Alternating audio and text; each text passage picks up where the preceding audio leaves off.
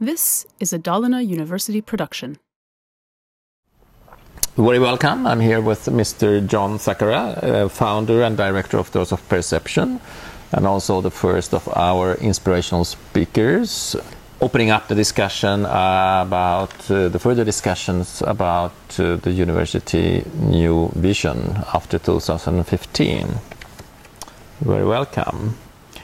I would like to ask, what would the living system you were speaking about, how can they interact with social entrepreneurship? On the question of the connection between social entrepreneurship and living systems, I think it's really there are many opportunities for regular day-to-day life support systems like getting food, washing clothes, finding somewhere to live.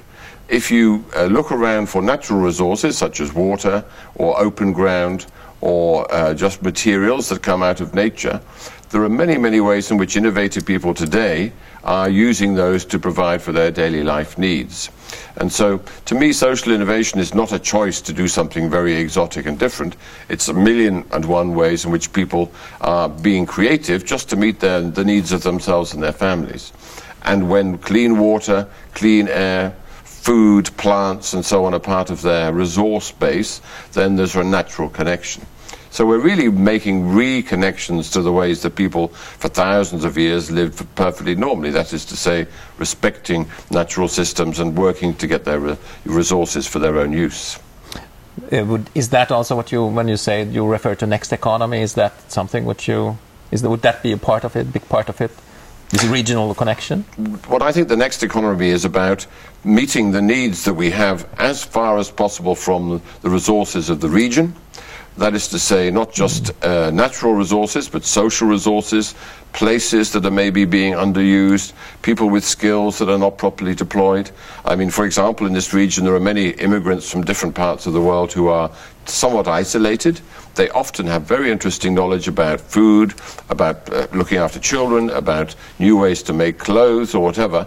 They can be part of the mix or the ecology of people helping each other to do things. The other thing I would say about the next economy is that it'll be much less based on high price, short life products and experience. It'll be more like longer term relationships between the people who make things and the people who consume them. Bread being an example. So in many parts of Europe you have the notion of a community supported bakery where the people who grow the wheat, the people who make the bread, the people who eat it and the people who make it collaborate together in long-term relationships rather than, as now, we go into a shop and buy a loaf of bread and we have no idea where it came from. Yes, and what about universities? How can they be part of this new economy and this kind of social entrepreneurship? What role can universities have in this kind, in helping or supporting the local units and the local region? I think in this next economy that universities have 3 or 4 different things to offer. Firstly, they have space as public organizations for the most part, with meeting rooms, cafes, facilities and teaching facilities that are not available to people working in other kinds of activity or living in their homes. Secondly, universities have the potential to be very expert, not at telling people things, but at organizing conversations, so that if you come together, people from many different backgrounds to discuss a subject such as the future of childcare in the city, or how do we get more healthy food for our children, the university can help people meet and talk because it's a kind of a shared safe space. But thirdly, of course, universities have technical knowledge that the researchers and the lecturers have by way of their kind of backgrounds. This is also important, but what I'm describing is a world in which the technical special knowledge of a university expert is part of a bigger mixture rather than an end in itself. What and how can a teacher gathering expertise for a long period of time, how can a university teacher contribute here? I think that's a very good question of somebody who spent a lifetime becoming an expert in some scientific or liberal arts subject, suddenly confronted by people like me saying, well, universities have to be more at the service of the community broadly. There are 2 ways. One is that everywhere I go, I meet university teachers who have a subject that they do in their day job and they have another passion in their private life, like food or children or sport or public volunteer work. And I think that we're moving to, in the next economy, where this division between home life and work life will start to disappear. So that if you as a professor have a passion for growing food, for example, but your subject is history, I don't know how to connect the two things together, but it strikes me as being unnecessary that those two things be kept apart.